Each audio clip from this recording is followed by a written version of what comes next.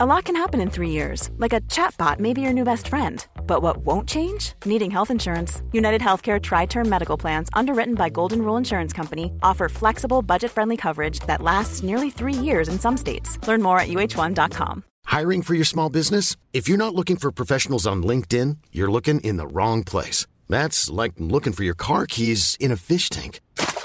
LinkedIn helps you hire professionals you can't find anywhere else, even those who aren't actively searching for a new job but might be open to the perfect role. In a given month, over 70% of LinkedIn users don't even visit other leading job sites. So start looking in the right place. With LinkedIn, you can hire professionals like a professional. Post your free job on linkedin.com/people today.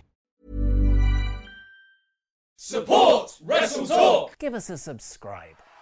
Making their way to the ring at a combined weight of undeniably sexy, hailing from London, the Wrestle Ramble Podcast!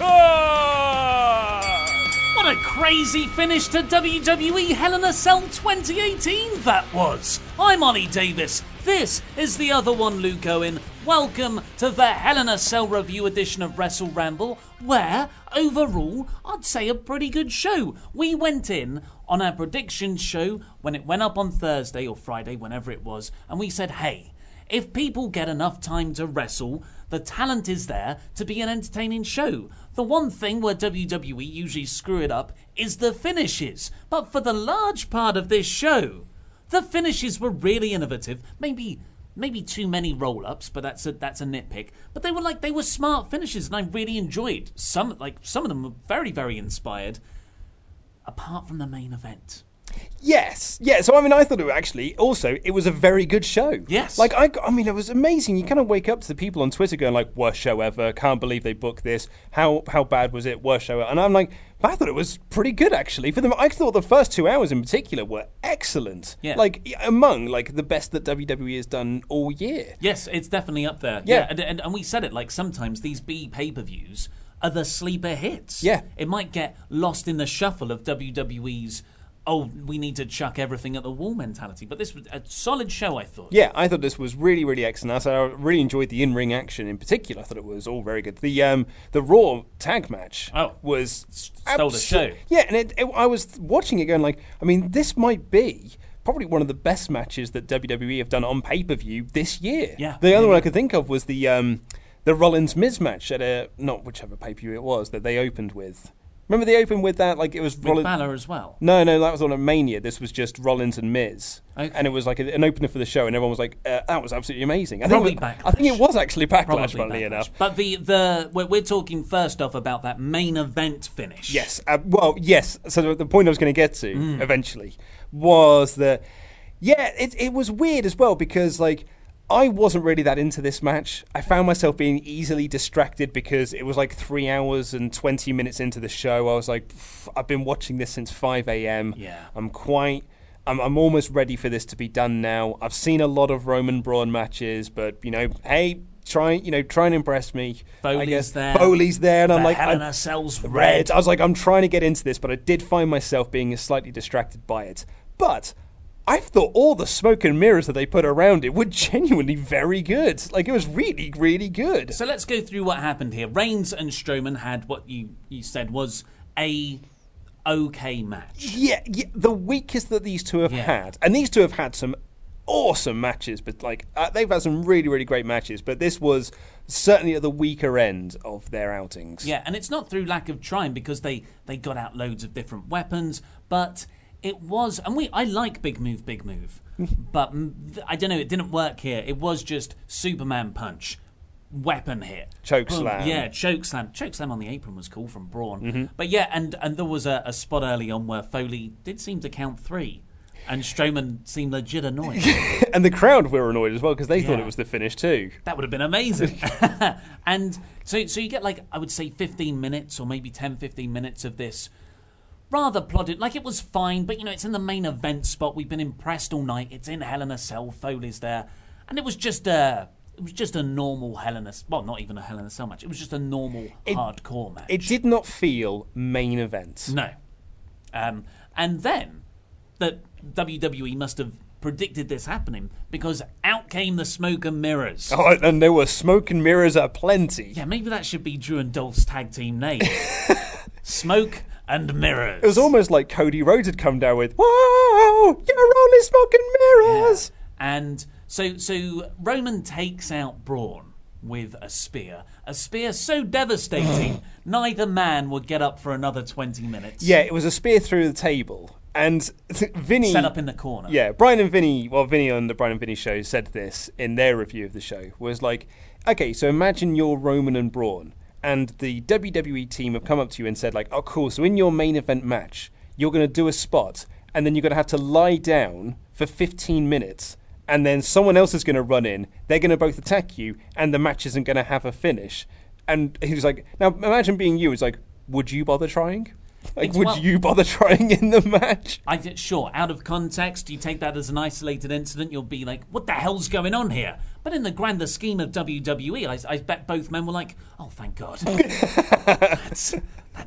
We're fine with that one, actually. Yeah. Because and this is to WWE's credit, so much craziness happened that I wasn't annoyed. Apparently people in the arena were annoyed that the finish wasn't definitive in the end. We'll get to how it happened.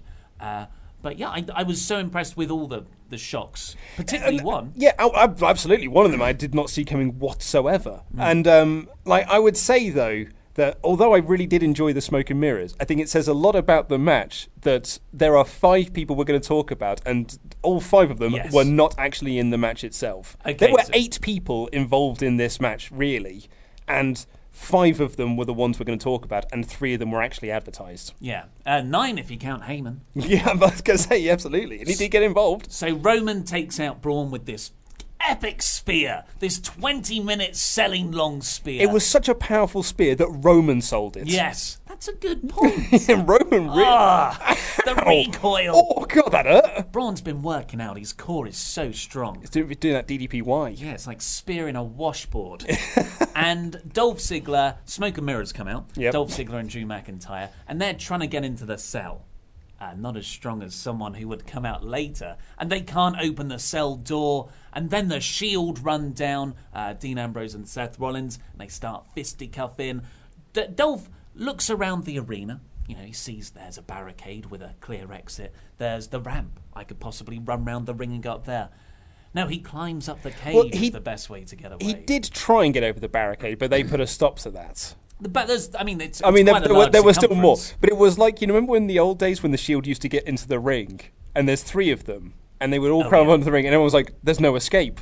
There's another side. There's like another exit you could get out of. Yeah, there's 4 sides to a square. Exactly. Michael Cole's screaming, there's no way out. There's no escape. Yeah. But yeah, like Ziggler thought, and Corey tried to cover with it, and he was like, the only place he can go is up the cell. It's the only place he can escape to.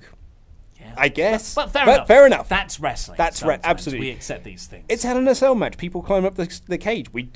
That's what you expect these days. So Dolph goes up there with Seth hot on his heels, and they start, and it's always spectacular, especially when you get those wide shots of how big that structure is. Yeah, it was really impressive. And they're so high up, and every step you can see the foot push down on the mesh to go below the bar on the hard cam perspective. And yeah, they're having a little brawl, but here's big man Drew coming up. He looked crazy going up there. He's such a large human. Yeah. To climb up the side of the cage, his fingers must be in agony. Well, it was a much more padded cage. That's why it's red, is because it's rubber now as opposed to being wire mesh. So the percentage just put rubber around it, so it's much safer for people to take bumps into. That's a good thing in my books. It's the same with the Elimination Chamber. Lovely stuff. Let's protect people. Good, lovely. So it probably didn't hurt as much this time because he's just climbing up rubber. If he was climbing up wire mesh, that would have hurt. Yeah. So Drew gets up there, and Dolph and Drew get the better of Seth, but then here comes Crazy Dean with a kendo stick. And I actually thought they did 2 moments in this show really, really well, and it was around the same 2 people.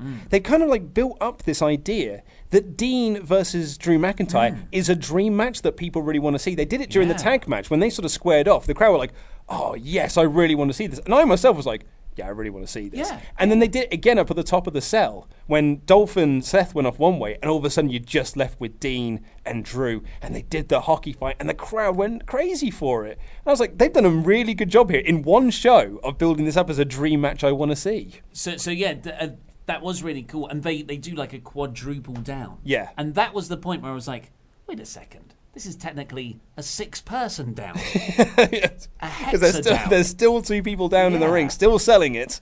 And it just looks spectacular. And then Seth and Dolph start to climb down the side of the cage. There's the hockey fight spot. Mm-hmm. Never got it. We're talking about finishes here for the pay-per-view and this match in particular. Where was the finish to Drew and Dean? Well, it's a bit Are like... they still up there? Do you remember when we did our Wrestle Ramble Extra review of Hell in a Cell 2000s, when The Undertaker essentially force-pushed... Armageddon 2000. Armageddon 2000. What did I say? Hell in a Cell 2000. No, well, it was Back a in the day where they'd name it after fun things rather than gimmicks. Yeah, no, sorry. The Hell in a Cell match at Armageddon 2000 is more what I meant. And Undertaker did that force push of Rikishi. The choke push. Yes, Yeah. which was so devastating to The Undertaker that he just fell down. Yeah. That's what happened to Dean and Drew here. They just clotheslined each other, and it was because it was so high up, vertigo and all that. They just had to stay. They had to stay down. In kayfabe, that's an awkward climb back down the cage. When the match is over, Yep. you just like, Got to get down now. But yeah, just should I go this way? You go that. Yeah. Okay. I'm still angry. With Can't you. keep fighting. The pay-per-view feed's gone. Yeah. So Seth and Dolph fighting on the sort of like midway up through the cage wall. There's that rung where they could put their feet, and they're both like the commentary. Don't worry, the commentary table was cleared before they went up there. Phew. Yeah, don't want to hurt yourselves. But actually, you don't. You don't. So that's Yeah, good. that's good. And they're brawling. And yeah, they shuffle a bit to the sides. They've got the That right was trajectory. proper like moving into position Yeah. for it, yeah. And they did it was the Hell in a Cell 2015. Seth and Dean did this exact same bump and exact Oh, same spot. really? Yeah, in their Hell in a Cell match. Yeah, because it was. It does take me out of it when I can see what they're obviously building up to, but I have no qualms of trying to take this bump as safely as possible. Still high up. It's Yep. above the turnbuckle, right? Mm-hmm. And a turnbuckle to the outside through the commentary table. It's a hellacious move to take. So they both crashed through the commentary table, and I was like, "Well, that's cool. This is fun actually. Like they've taken away from the boring Roman Braun stuff. Dun dun dun dun dun. I'm like, what? No, huh?" That genuinely caught by surprise. I Yeah. thought this was incredible. There are very few times in our position where we keep up to date with every single rumour and every single report and backstage things. And it's our job to like overly speculate on things as well when we do predictions. Neither of us ever predicted that Brock Lesnar and Paul Heyman would return here. It was awesome. Do you know what the funniest thing was? You hear that music so little, I didn't know who it was at first. No. And I was like, I recognise that music. Who is it? Because they didn't show it at first. They just showed the cell and they showed the music and the crowd going like crazy for it. And I was like, I know the music. I can't think what it is. And then as soon as I saw Lesnar, I was like, oh my God, it's Brock Lesnar. Yeah. And Heyman's there. And I was genuinely like, it was a brilliant surprise. Like, so good. And I was really into it because of the Smoke and Mirrors. Because Smoke and Mirrors versus The Shield, I was massively into this. It's a great feud. But when Lesnar came down as well, I was like, oh my, I didn't see this coming. I was so into this Yeah. now. And Michael Cole's got a new thing at the moment, I think. Oh and my. it almost feels like it's a direct reply to those who say that WWE is too predictable. Because he also said this 2 weeks ago, these exact words, and I'm guessing they're fed words by Vince McMahon. No one in a million years would have predicted this would have happened. Like it did it when The Undertaker came back at Raw. He said those exact words. No one in a million years would have predicted that The Undertaker was here tonight.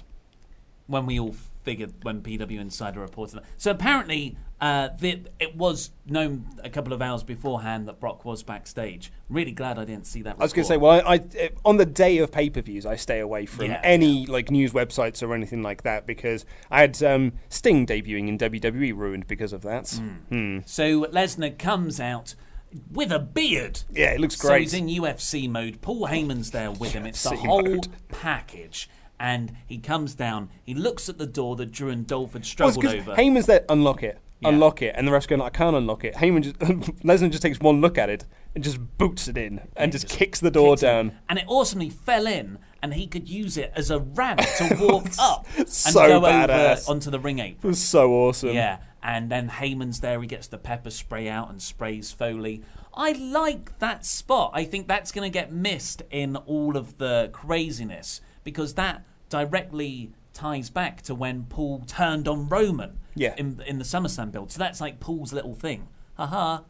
Got a little spray. Look at my flower. That would be better if he was like a clown. Do you think they're going to build to Roman and Mick versus Paul and Brock? Oh, yeah. At the Saudi show. Yeah, the way they're going with mixed tag matches, why not?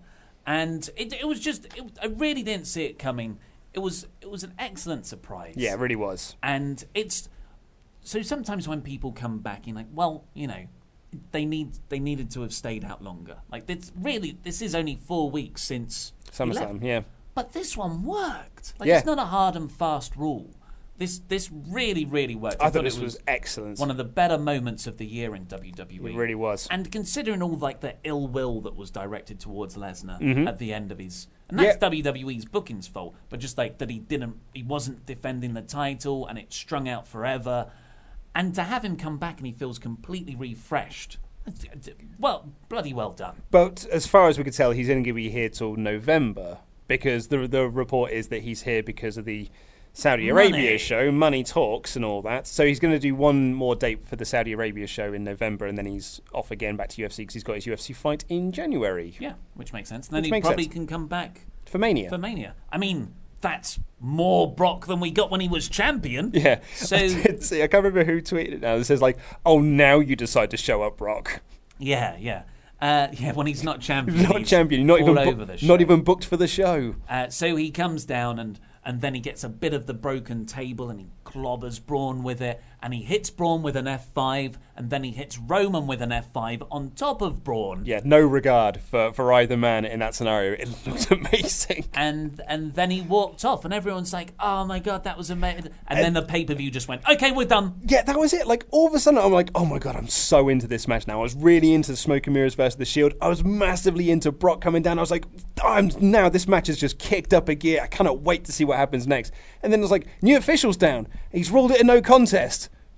Tune in for Raw. And then the pay-per-view ended. And it was like, so quick. And I was like, we ran out of time. I was like, wait, what? And then, it just ended. Yeah. And from the reports are that they ended it so quickly because they didn't want the negative crowd reaction, which they're going to get because it's a main event without a finish, and those usually do get heavily booed. They didn't want that coming across on TV. They did the same thing with SummerSlam last month. After Roman, like as soon as Roman won, to cut the feeds because we don't want to have the negative crowd reaction on the network.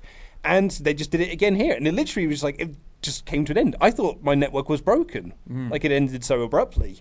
It's a real shame. And it is a real shame. And that's exactly what I was just about to say. It's a real shame. Because I was just so into this at that point when Lesnar was walking off. I was like, this has just kicked up a gear. Man, what's going to happen next? Oh, it's over. And I'm like, oh, and that's my negative feeling on this now. It's like, and it's how you leave them, folks, as you often say. And unfortunately, this left me a bit cold, which is a shame. So that there's multiple reasons why this is bad as well. You've got the whole element of building up this match with the Mick Foley 20 years since the hellacious Hell in a Cell bump with The Undertaker at King of the Ring 1998. Built to nothing. That match was not called off. No. And that had a lot more, that had like significantly more dangerous things happen in it. Well, in the very first Hell in a Cell between Michaels and The Undertaker, Kane came down, ripped the door off, and he interfered and tombstoned people and like hit people with plunder. That match still had a finish. That match continued. Yeah, so there is a historical precedent of Hell in a Cell matches not ending in a no contest and definitively having a winner no matter what happens. But it's not just a historical precedent.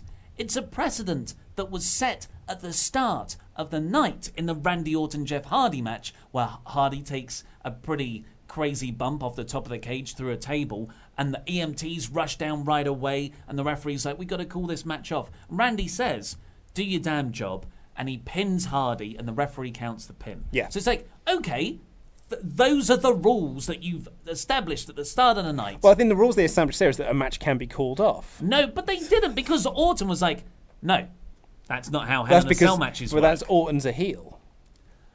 I guess. I'm just playing devil's advocate. Sure, you're Pritchard. You're being a Been Pritchard. Pritcharding it. Those are two elements to it. But the last one for me is Brock F5'd Roman on top of Braun. That is a covering position. He bounced off. But if he didn't bounce off, yeah, and Brock walks off, Foley is like confused. 1, 2, 3. That's all you needed to do. I get you don't want to beat Braun, but enough stuff happened here. But it protects him, though. Yeah, because Lesnar... I mean, you needed more happening down there in between that spear and 15 minutes later Lesnar comes out. But there are ways to book round that too. Just have some action going on in the ring while there's stuff going on up above. It's called cross-cutting. That's how Star Wars is so exciting in the last act. Well, this was my issue I took with the finish, was that, at the pay-per-view at SummerSlam, Lesnar delivered 400 F5s to Roman Reigns and he kept getting back up. Here he hits one and it's like, well, that's too much. Call the match off. Well, Roman's his shoulder, from the spear. Yeah. And Braun was he's always been standing up from F5 as well. So it just felt weird that it was just both men just got given one F5 and then that was it. I think as you said, you could have had a finish. I was just, my notes here was Lesnar has left utter carnage in the ring, man, and then it's wait, there's no finish? What, neither man can continue? What's this? Yeah, and the way to have you have an actual finish. You set up a Braun Lesnar feud. You set up Roman Braun rematch. You set up Roman and Lesnar. I know none of those dynamics are actually that interesting, but it's better than nothing. Well, I'd imagine it'll be a triple threat match at Saudi Arabia. Yeah, possibly. Or that great tag match that we can't see with Foley and Heyman. Maybe Foley will be there. I mean, the Saudi Prince does love 90s WWF, so...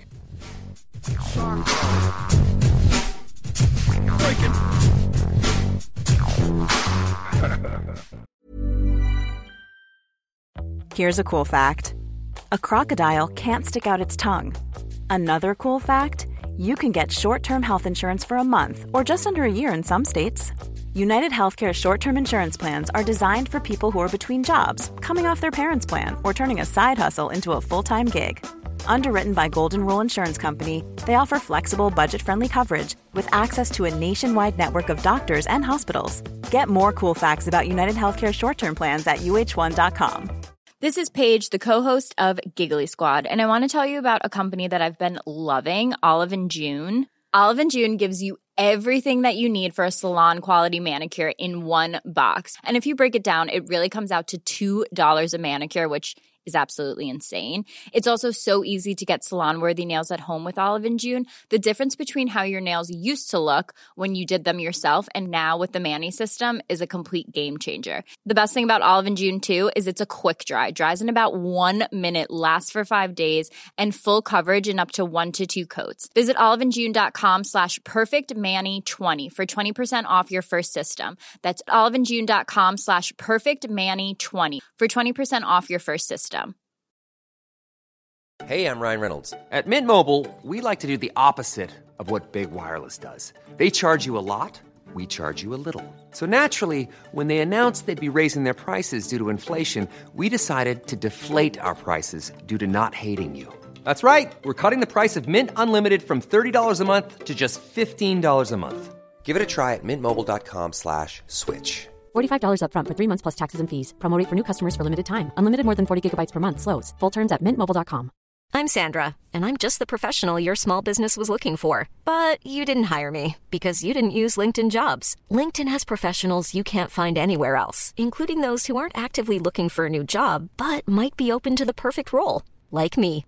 In a given month, over 70% of LinkedIn users don't visit other leading job sites. So if you're not looking on LinkedIn, you'll miss out on great candidates like Sandra. Start hiring professionals like a professional. Post your free job on linkedin.com/people today.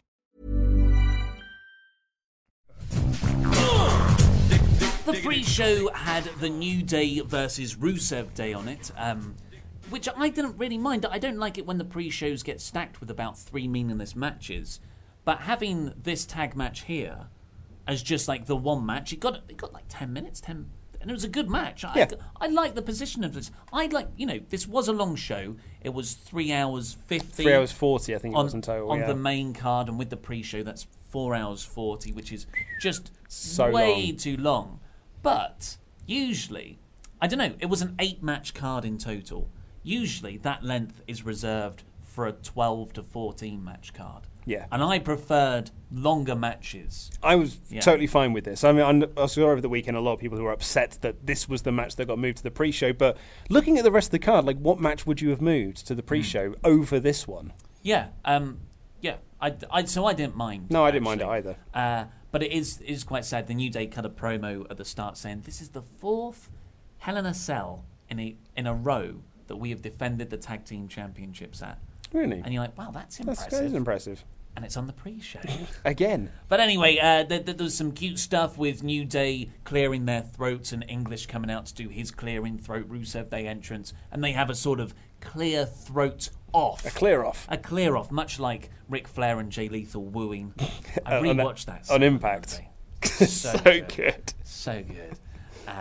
And I want to know what the original script for that segment was. Oh, I was going to say, because that would have been thrown out. Yeah. Because if there was one thing that Ric Flair gave in during his TNA run, it was not an F. Mm-hmm. Like, he had 0 Fs to give during that TNA run. He just did whatever he wanted, and it was usually tremendous. Yeah, I feel like that was originally a 5-minute bit that turned into about a 10-15 minute bit with just woos and elbow dropping suit jackets. But anyway, this match, it was really good. They crammed a lot of stuff in. I thought the standout here was Aiden English. He's really good. He is really, really good. And that's like, everyone was really good. But English had some impressive moves. Did a senton over the top rope at one point. It was... so Big E did his dive through the ropes on Rusev, the one that makes you go... Oh, I wish he'd stop doing that. And then... Rusev kind of caught him, and Kofi was out there too, and Aiden did this huge flip dive over the top. It looked awesome. Yeah, cool. And then it threw Big E in, I think, for a really good near fall. English worked over for a bit. Kofi did a vault over the top rope, launched by Big E but that was caught by a Rusev kick. Yeah. That was really good too. But really, this sort of built up into the finish of this and kind of the story they were telling. Because the previous 2 matches, in the tournament that Rusev Day have had, is that Aiden English has been the one that's helped the team win. Like, he saved Rusev, he took the bullet for Rusev, pulling a Johnny Gargano, or like he was instrumental in them getting the win. So he almost got like overconfident here and tagged himself in when Rusev was setting up to hit the match kick and kind of have the match won. And then when he was being worked over, didn't tag out, even though Rusev was there for a tag, and that led to him getting hit with the Trouble in Paradise and getting pinned. Yeah, and English even locked in the accolade at one point. Yeah. Come on, Rusev Day, we're going to do this. Yeah. But yeah, the overconfidence of Aiden English. And Rusev was so close to breaking that up, but Big E kind of had him trapped on the apron. Yeah. So it looks like this is building. They didn't pay off on it here like you thought, but it's good. I prefer a longer build story to this. As am I. But yeah, it does seem like they're going to break up Rusev Day and Aiden English, which is a shame. I've not really got. It's an interesting story, but really, do I want to see Rusev and English separate, which is the ultimate goal of this, or do I want to see them together? And I want to see them together. As do I. I don't think there's money in a Rusev English feud. No, because it's got pre-show written all over it. Yeah, but there is money in a Rusev Day act. Yeah. So, literally, because you can sell calendars and other merchandise. Yeah. But I thought it was a good match with good some kickoff good show. storytelling. Yeah, So and again, as we said, I'd much rather this match be on the pre-show than them just, as I thought they might do like Carmella and R-Truth versus Almas and Vega. Like, I'd much rather this be on there, have a good 10-minute match that's had some story going into it, than just having a throwaway match that's there just to break up the Legends panel talking nonsense. I totally agree. The main card had Randy Orton versus Jeff Hardy as the opener, and this was when we got our first look, if you hadn't been on social media earlier in the day, at the Red Hell in a Cell. What are your thoughts on the Red Hell in a Cell? Because I've seen a lot of people think it looks awful. It does look awful, but it doesn't look... It's like... I don't care. I haven't really got a strong opinion on it. I got so many tweets over the weekend. It was like, any thoughts on the Red Hell in a Cell? Any thoughts on this? What do you think of this? And I didn't reply to anything because I just thought, I don't want to reply back with, I just don't care. But really, at the end of the day, I don't really care. Like, it looks a bit goofy and it's a bit distracting, but I don't care. I'd say we're trendsetters here in the red room, the murder room of the temporary Wrestle Ramble studio. And apparently the news is, or the story is, the reason why it's a Red Hell in a Cell is that people were, like, with all the promotion they've been doing for the 20th anniversary of Undertaker versus Mankind at King of the Ring 98, although that was a few months ago, in July 98, they were talking about, like, all this promotion they're doing that. And Vince just like, wow, that match is really old. We need to have a redesign of the cell. And that was it. So they made it red. And they covered it in rubber, and that's safer. So the rubber thing is a good idea. And I guess, well, you could just paint it silver, I guess, and you still get that metal effect. Gunmetal grey. Yeah, get down to your local Games Workshop and get like a massive vat of it. I'm a big fan of wrestling embracing more magic illusions. So like stage show tricks, so it doesn't hurt as much. You know, like blood capsules. Yeah. I think that's a much better idea. It looks realistic, and you don't have to bust people open hard way. And to create the illusion of a steel cage, but it's actually rubber is fine. The Elimination Chamber's different because you can actually see that that's rubber padding, and I think that does take away from those old grates. Yeah. But if you could create grates that were made of rubber, then that's perfect, and it looks like a real steel grate. Yeah. Yeah. It is. I mean, it's a bit goofy, but it's a new toy for them to sell, I guess. Yeah, that's it. It's going to be a fun new Mattel range. But just think, if we still had separate branded pay-per-views, we could have had a blue one as well for when SmackDown had their shows. Oh, it should be half blue. It should really. I mean, it's the best of both brands now. I'm surprised they didn't write Hell in a Cell. I'm surprised it wasn't an LED Hell in a Cell where you could have promos for the WWE Network with the Connor's Cure logo. Oh yeah, all over it. Yeah, nothing ramps up a blood feud like charity adverts on the side of a cage. Absolutely. But yeah, so it's a Red Hell in a Cell, and Randy Orton and Jeff Hardy are in it. Yeah. So looking at this pay-per-view, I thought the whole show was pretty terrific. And we were talking about Joe and AJ or Charlotte and Becky deserving the cage more. But really, I just think none of them should have had the cage, and you should have just had that one cage in the main event. Yeah. Because this really, apart from a bit of face scraping at the start and the end spot of Jeff getting on top of a ladder and grabbing onto the top of the ceiling of the cage and swinging back and forth and doing a splash, which I'm not sure what that added to the move than just a ladder. It's the momentum. It's the momentum. Like Marty keeps telling you, it's momentum. Is that this match really didn't need a cage. This match was in a cage for one reason, and that's because Jeff Hardy's never done one, and he's nearing the end of his career, and he wanted to do one. Yeah. So they did it. That's the only reason this is inside the cell. Fair enough, No, not fair enough. I don't think people should be handing out stuff. I think it should all make sense for the viewer and it be the best possible dramatically engaging product. I completely agree with you. I'm not saying that you're wrong, but it doesn't really matter at the end of the day, I guess, and so be it. Yeah. Jeff got to have his Hell in a Cell match. It does matter, damn it. But actually, I thought this was a really good match. I really, really enjoyed this. And actually, I thought it turned long. It did go long, about 20-odd minutes, 25 minutes, which I saw a lot of people take umbrage with and say that it didn't need to go 20, 25 minutes. But I thought it was really decent. I thought they kind of used their time well. Some really sort of good creative spots. I like the reverse suplex into the upside down ladder. I thought that was pretty brutal. Cool. That was really cool. I've never seen that done before. Like, they almost turned it into a TLC match inside a Hell in a Cell, which I thought was really nice. And again, that kind of ties into, like, I don't think the commentators told this story, that's where Jeff sort of made his name in the the early 2000s during these big ladder things and the TLC matches. But I suppose the big spot of this was Randy Orton pulling in Jimmy Havoc and grabbing a screwdriver. Yes. He's been watching his Jimmy Havoc tapes. Yeah. Finally. Well, this to me, I love spots like this. Spots that are 100% safe. And it's just like the most toe-curling thing you can see. And what happened, Randy Orton gets a toolbox from out the ring, he gets a screwdriver from that, he gets Jeff Hardy and puts the screwdriver through Jeff Hardy's large ear piercing, and he twists it. Yeah. And, like, loops can twist easy, that's fine.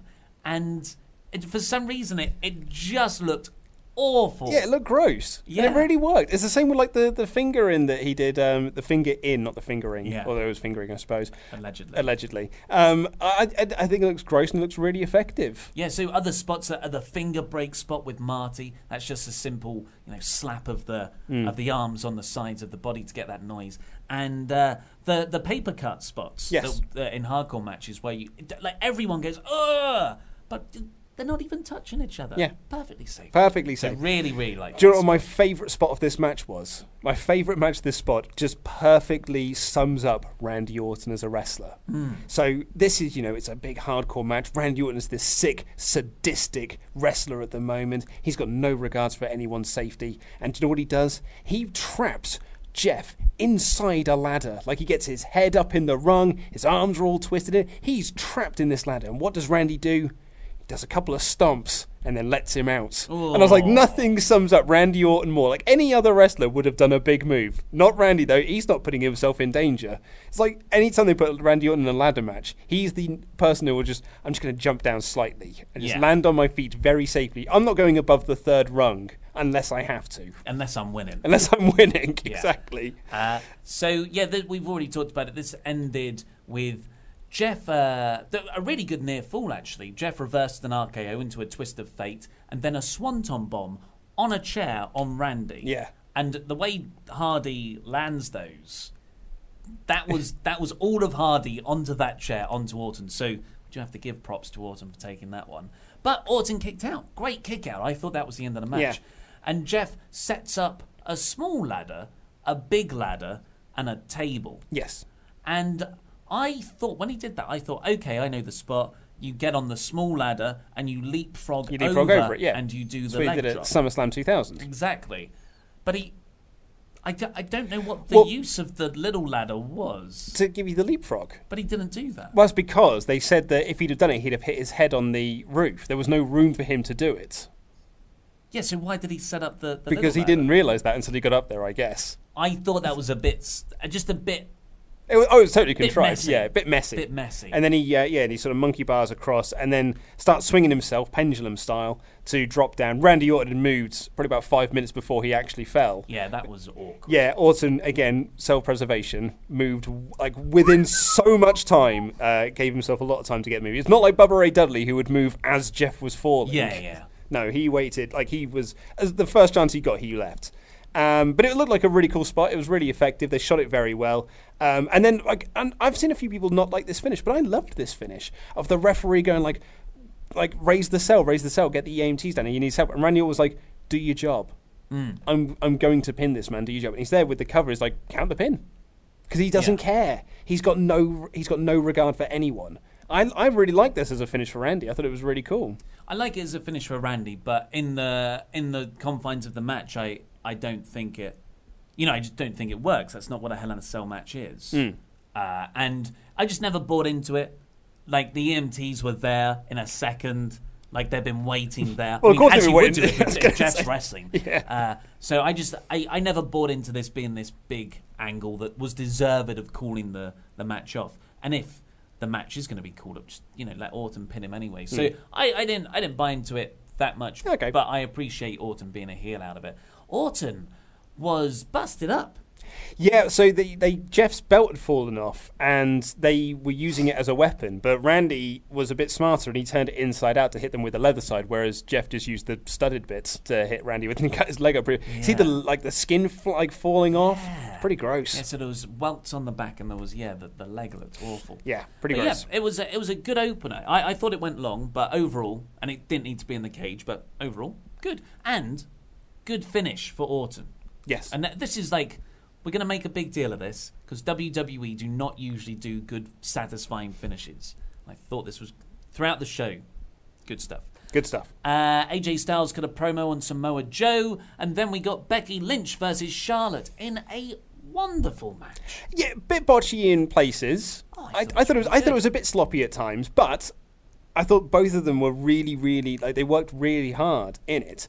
But I thought what was interesting is that the video package that started this 100% painted Becky as a heel. Yeah. Like, they were like, she turned on her best friend, and that was a real dick thing to do, and she is just the worst. And the commentators throughout this kept putting over Charlotte as the babyface. You need to be cheering for Charlotte. She's the one that's, she's the hero in all of this. And Becky turned her back on her best friend, and that's a bad thing. Crowd disagreed, because crowd were very much thinking the opposite way of this. And then right at the end, when Charlotte went to take the handshake and hold her hand up, Becky just walked away. Todd Phillips is there going like, that's the most disrespectful thing I've ever seen. They were really, like, it almost felt like today they just decided, no, Becky is the heel. We've just got to push her as the heel. Why are we even entertaining these fans? Yeah. They'll get off Twitter. She is the heel. It's almost like Vince McMahon was just like, no, she is the heel in all of this. She has to be the heel. Despite the fact that over the last couple of weeks it felt like they were moving away from that. So it'll be interesting to see where they take this on SmackDown on Tuesday, in what direction they are taking Becky in now, because for me, at the end of this match, she was designed to be the heel. She didn't come off as a heel because the crowd are massively into it and cheered when she didn't shake their hands. But the company clearly see her as the heel. Without a doubt. And Charlotte had that sort of, I'm going to be honourable. You were the better woman on this night. Yeah. The handshake is left. Oh, I'm just going to stand here and pout. I'm a sad Charlotte. I'm a sad hero. But Becky Lynch, is a badass. She looked so awesome. She didn't shake the hand. Instead, she just raises the belt. Oh, she looked cool. And you how can you not cheer for that sort of person? It was badass. It was Stone Cold. Yeah. Stone Cold Becky Lynch. Absolutely. But the match overall, I just thought was really nice because it was Becky attacking Charlotte's arm and Charlotte attacking Becky's legs. Yes. They're all based around their respective submissions of the disarmer and the figure eight. A really great story. And what else I liked about this match, not just that, is how back and forth it was. Mm-hmm. Yeah. I'm a bit tired of WWE working over the heel working over the face for 10 minutes and then... It's a bit formulaic to me. But this, I thought, was really intense because it was just Charlotte getting moves, Becky getting moves, Charlotte getting moves, Becky and it just kept on going back and forth, and I thought it gave it a really good pace. Yeah. And, especially grounded around those submission strategies. Yay boo spot on the floor at one point. I really liked it. And the finish was Charlotte going for a spear, but Becky just rolling her over into a pin and picked up the win. Really, really nice. I thought it was actually, as I said, I thought it was a bit botchy in places, particularly as you said, that the Boston Crab spot when she went to do the dropkick. It was like what we talked about with Brie doing her suicide dives, where she never had any intention of actually going through the ropes. Like Becky Lynch had no intention of ever hitting that dropkick, and it very much looked like it because she stopped about a foot short. Yeah, well, needed to get put in the exactly, yeah. And it's things like that. But I thought overall, actually, and the ending, I'm glad to see Becky win. We said this on the prediction show that because we both predicted Charlotte would win, but we said storyline wise, Becky does need to win, and it makes so much sense for her character for her to win. So I'm so glad to be wrong on that one, and so glad that Becky is champ here. Really, really good. But although it depends on how long she remains champ, or if there's going to be one of these things where she's champ up until like the Royal Rumble, and then they need to put the belt on someone else to build up a bigger WrestleMania match. Yeah. Like AJ Styles in his first WWE Championship run. Then we got a backstage segment with the New Day, and I love the New Day. I thought you might find this annoying. And I think New Day have done a really good job over the last several months of being the right side of obnoxious. So they're the fun, goofy, wacky, aren't they? They just want to have fun. This segment was grating. Yeah, it was a bit annoying. Yeah, it was a bit annoying. The key to it, though, is they announced that they're going to be facing the Bar at Super Showdown. Yeah, so it's like Biggie, they're all celebrating, and Kofi comes back in his Kramer gimmick with the interviewer thing, and he's doing the Richard Pryor voice, they reveal, and they tip a keg of pancakes over Booty Worth, which is fine. And then it cuts back to the audience, and Corey goes, of all the things I've seen, that was the most recent. And I thought that was such a good line. Such a good line for a heel commentator talking about a babyface act. Michael Cole, though, goes, what was that?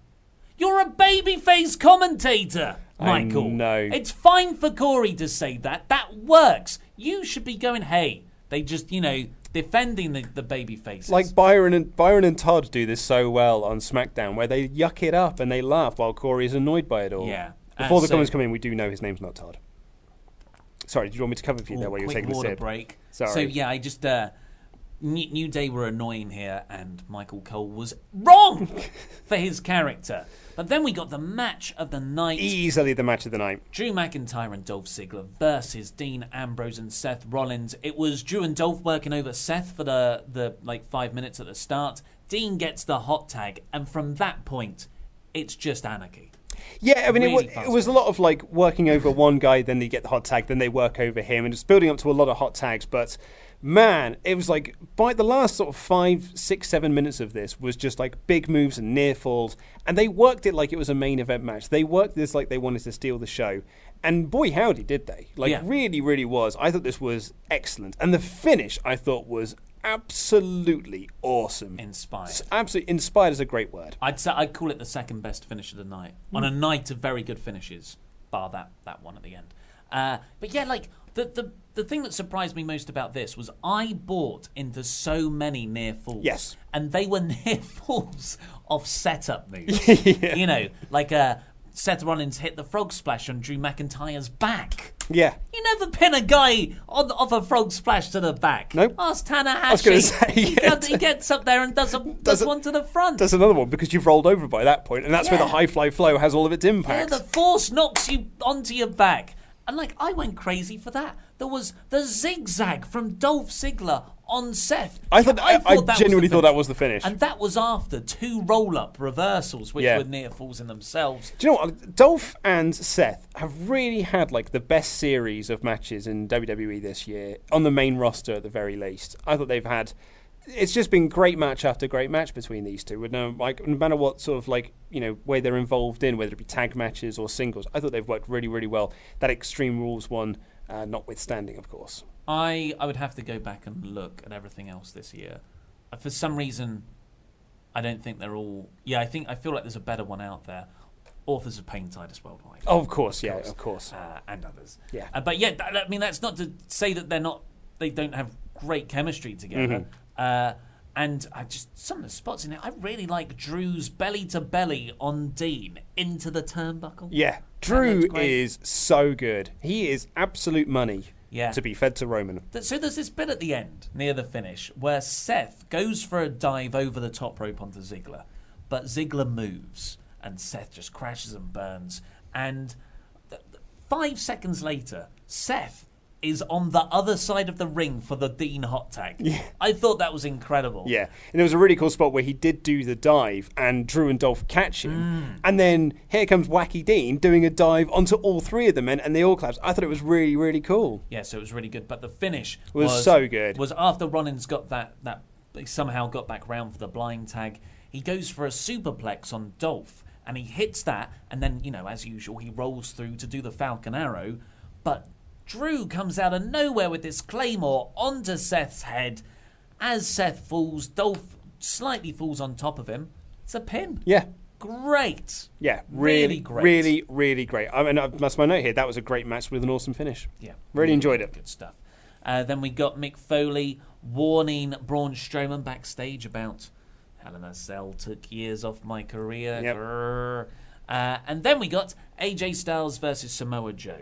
Now, it's interesting. When we did our SmackDown Wrestle Ramble, you said that promo that Joe did with Night Night AJ, that really feels like it would be at the start of the match on a pay-per-view because it recaps their entire feud. And I was like, that's a really good point. Why wasn't it? Yeah. And then lo and behold, it was here. They literally just replayed it. I was waiting for something to be different. But I was like, nope, this is literally just the same promo we saw on Tuesday. Yeah, you got to double up. Yeah. Recycling's great for the environment. I like this match.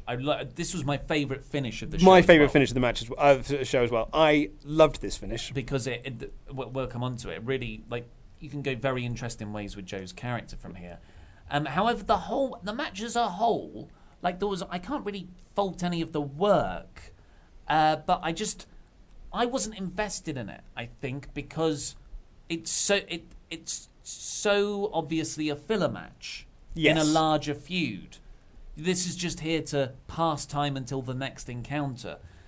So it just never picked up for me. You know, like the huge intensity there was in that SummerSlam match, where it just felt like it was chaotic and out of control. And that's the story they've supposedly been telling, that Joe has got into AJ's head so much that AJ has become unhinged and he's now not this technically proficient wrestler, he's just out of control.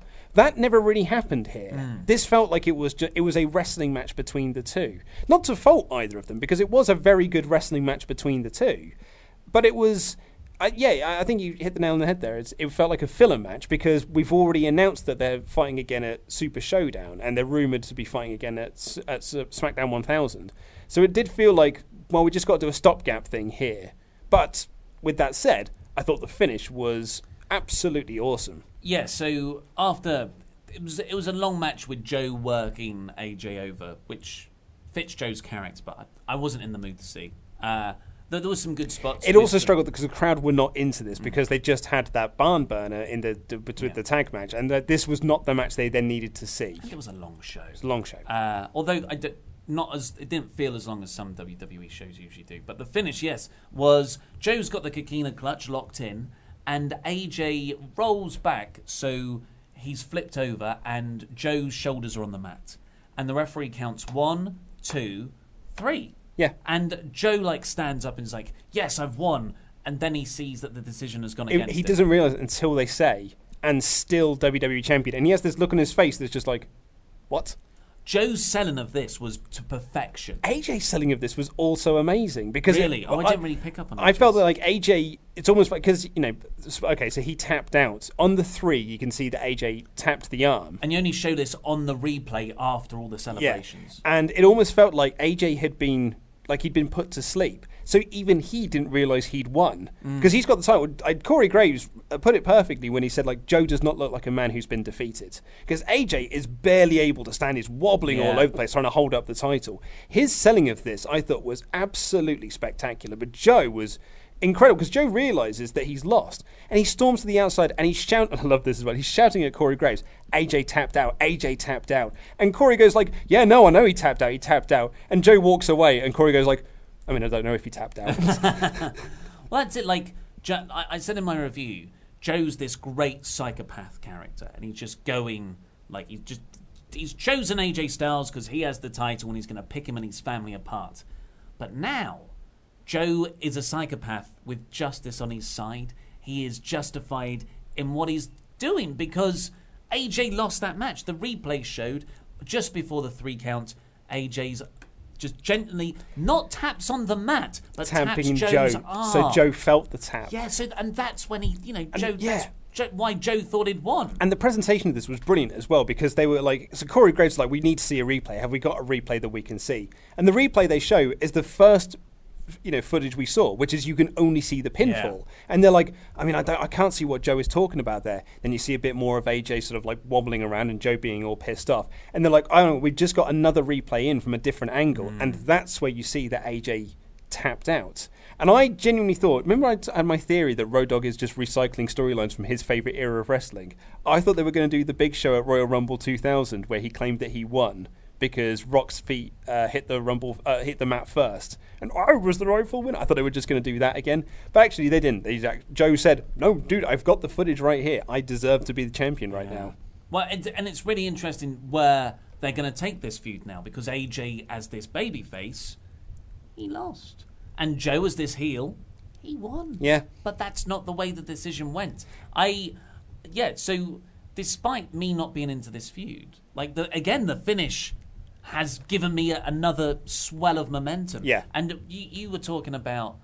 There's a problem with AJ Styles as champion. He has had a very lengthy title reign now, coming up to a year, because it was last November, where he beat Jinder Mahal so he could face Brock Lesnar at Survivor Series, really. They kind of pulled the plug on the whole Jinder push all of a sudden. Yeah.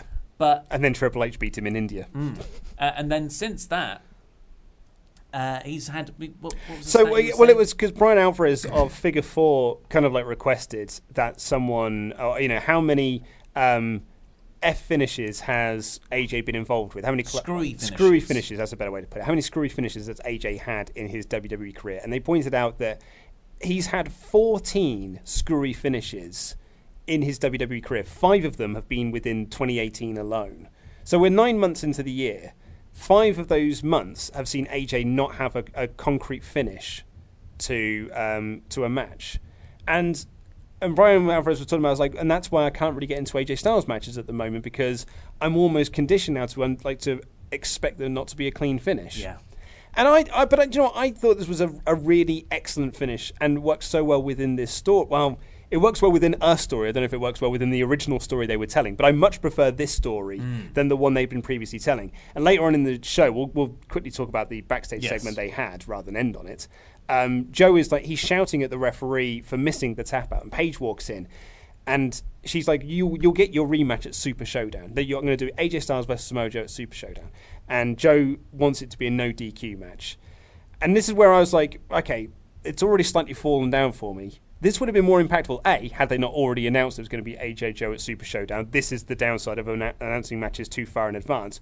But B, if I'm Samoa Joe, why are you asking for a no DQ match? That match didn't end in a DQ or anything like that. It ended in a submission. Make it a submission match. Yeah, that's a good way. Or a two-referee. Yeah, Kikina Clutch versus Calf Crusher. Do it that to make it a submission match. That works in the storyline of the match you're doing, as opposed to a no DQ match, which hasn't really been involved apart from the SummerSlam match. Yeah, totally. I completely agree. Character-wise, though, interested to see where this goes. Very interested to see him. And that's kind of what I would say about this. I thought that the SmackDown side of things fared a little bit better than the Raw side did. I'm very interested to see SmackDown on Tuesday, so good job. Yeah, you're right. I'm more interested in SmackDown than I am Raw coming out of this paper. Yeah. So, it's time for some Brie-hole. Oh, yeah. It's Miz and Maurice versus Daniel Bryan and Brie Bella. I have seen your score for this, and I think it is generous. Yeah. I read quite a few people enjoyed this match. I didn't. This was what a fun match, but I struggle to enjoy any Daniel Bryan pay-per-view match since he's come back, because every time I'm just like, this isn't what he should be doing. Yeah. This is just mid-card filler, and you are taking away any momentum you had with him being cleared to return to the ring. This match was not built around the Miz versus Daniel Bryan. Miz versus Daniel Bryan was an afterthought in this match. This match was all built around Brie Bella getting her hands on Maurice, which, let's be honest, is the least interesting thing about this feud. And yet they presented it as like, that's the thing that everyone wants to see. Yeah. And it really dragged the match down. I get that people thought it was fun, and I thought that some of the spots of Miz, like Maurice tagging out, because the rules are if the Miz is tagged in, then Daniel Bryan has to be in. So they did some fun stuff of like Daniel Bryan would get the hot tag, but Maurice would instantly tag out again, so Miz and Bryan would have to get back in. I thought they worked some of that quite well, but the overall impression of all this is just that they position this as Brie Bella's the most important thing in this match. And she was the least interesting thing there, with the exception of Maurice. Yeah. I completely agree. There were a few cute bits where Miz had like the it kicks on Bryan and he was looking right at Brie, and later on they do the stereo yes kicks. And Miz and Bryan worked the majority of the match, which was much better than the women working the majority of the match because they're better wrestlers. But yeah, just Miz and Maurice tried to run away at the end. Brie gets Maurice into the ring, and there's a weird bit where Miz comes in and Brie's like... Everyone was more or less out of position, I think. I need to be distracted by you, Miz, just slightly entering the ring, and then Maurice rolled her up and got the title. And it was the lamest looking roll-up. It looked really bad. The finish was very pants. It was a bit rubbish. And I think everyone was out of position. At one point, I'm almost certain Brie shrugged. Because then she realised that everyone's out of position, she sort of went, yeah. So I haven't been a fan of this feud. I haven't been a fan of Bryan's push since he's come back. I think it's so wasteful of someone we're, quite frankly, privileged to have back in the ring. And yeah, I don't care. It's probably the worst match on the show. I think I'd probably agree with you on that one. And I would say as well that and perhaps this is me just being conspiracy theorist, got my tinfoil hat on. But the only reason we have Daniel Bryan wrestling now is because of All In. All In, and he probably could have been cleared years ago, but they didn't want to for whatever reason. But with him All In and possibly leaving, he was like, I'm going to leave unless you clear me. They've cleared him. Didn't really know what to do with him. So they're just doing this. And they've done nothing with him since coming back because they've never seen him as a star. He was pushed out of necessity because CM Punk left. And they were like, oh, no, dear, now we've got to find a new top guy. I guess it'll be Bryan. I think some people like him. That seemed to be the reaction he was given. But it'd be interesting to see, like, because Gorilla Position on their podcast talking about where you can go next with this feud. And their kind of prediction is that at Super Showdown, Miz is going to win because it's the number one contender to the WWE Championship. Miz will win that match as well and then beat AJ and win the title. Bryan wins the Rumble and you culminate this with Bryan versus Miz for the WWE title at WrestleMania. No.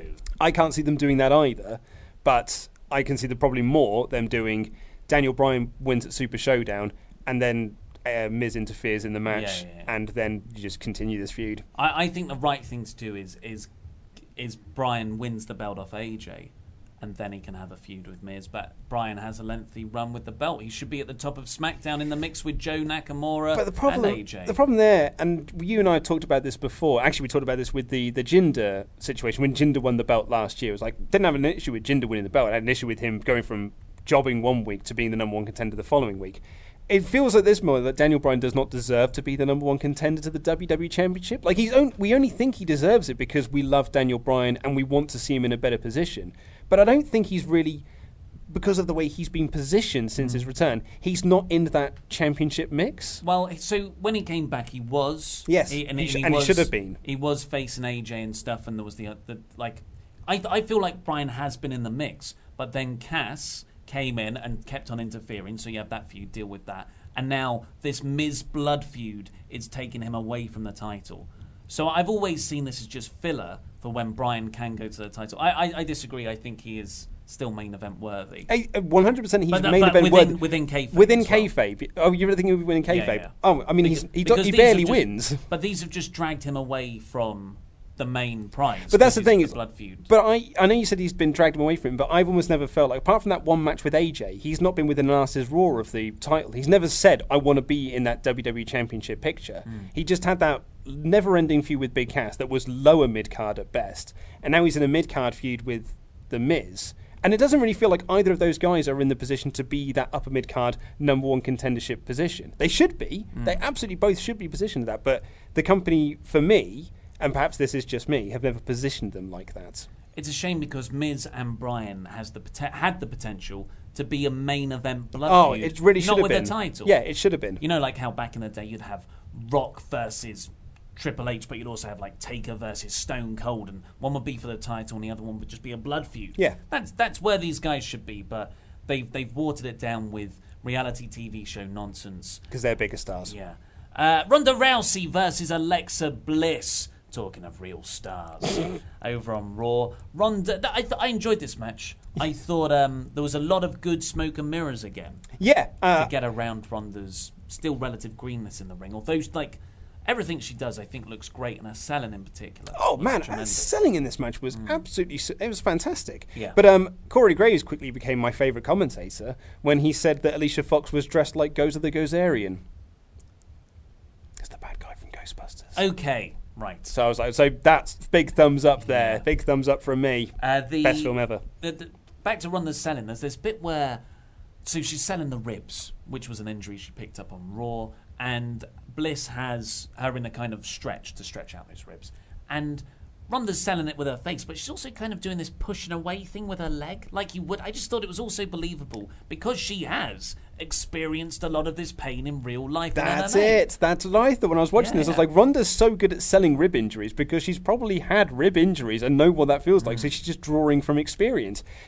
Her selling was really, really good. Yeah. Whereas I imagine a lot of wrestlers who haven't gone through legit combat sports are selling what they think it would. I mean, they might have had injuries, but they're performance-based injuries rather than actual fight injuries, which are going to be different. Yeah. But yeah, the Mickey and Alicia Fox were on the outside. Natalya was in Ronda's corner, so they pulled Alexa out the ring at one point. I don't know why the referee wasn't more on that. He just kind of let that go.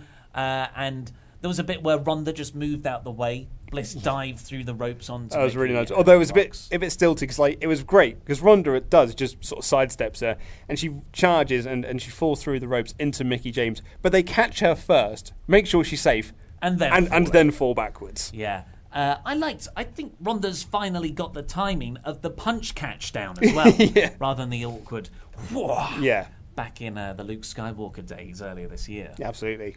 But they had that spot. And Natalya takes out the cronies on the outside. Ronda and Bliss do this double crossbody for a double down that was really effective.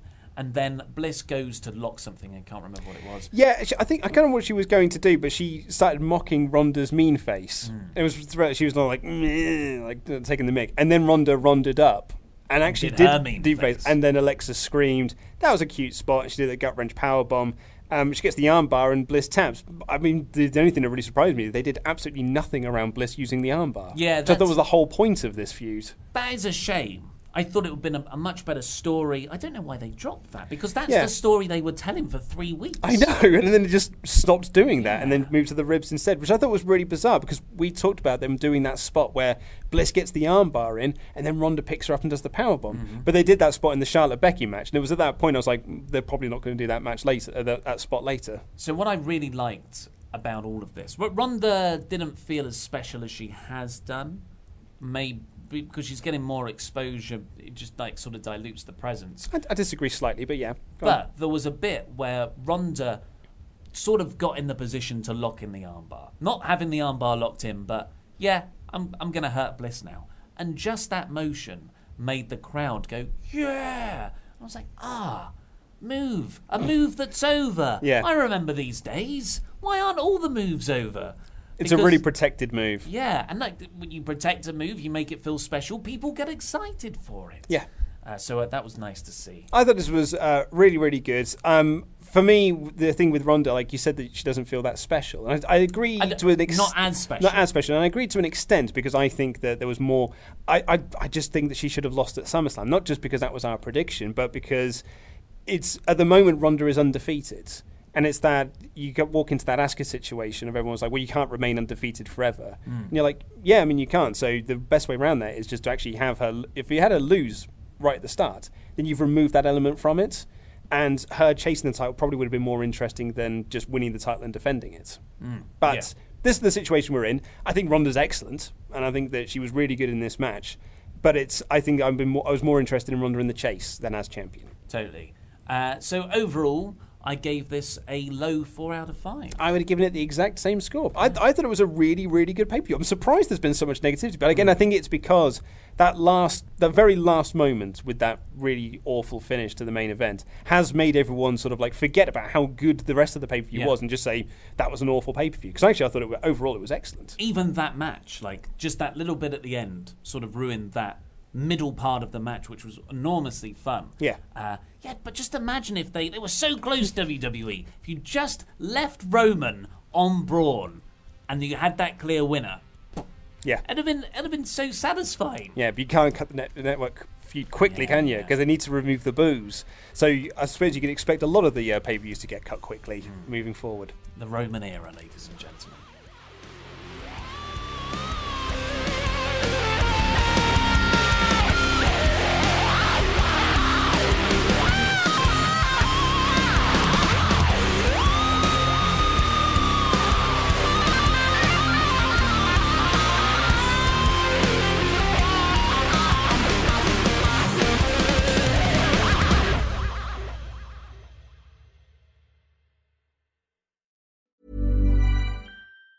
Planning for your next trip? Elevate your travel style with Quince. Quince has all the jet-setting essentials you'll want for your next getaway, like European linen, premium luggage options, buttery soft Italian leather bags, and so much more. And it's all priced at 50 to 80% less than similar brands. Plus, Quince only works with factories that use safe and ethical manufacturing practices. Pack your bags with high-quality essentials you'll be wearing for vacations to come with Quince. Go to quince.com/trip for free shipping and 365-day returns.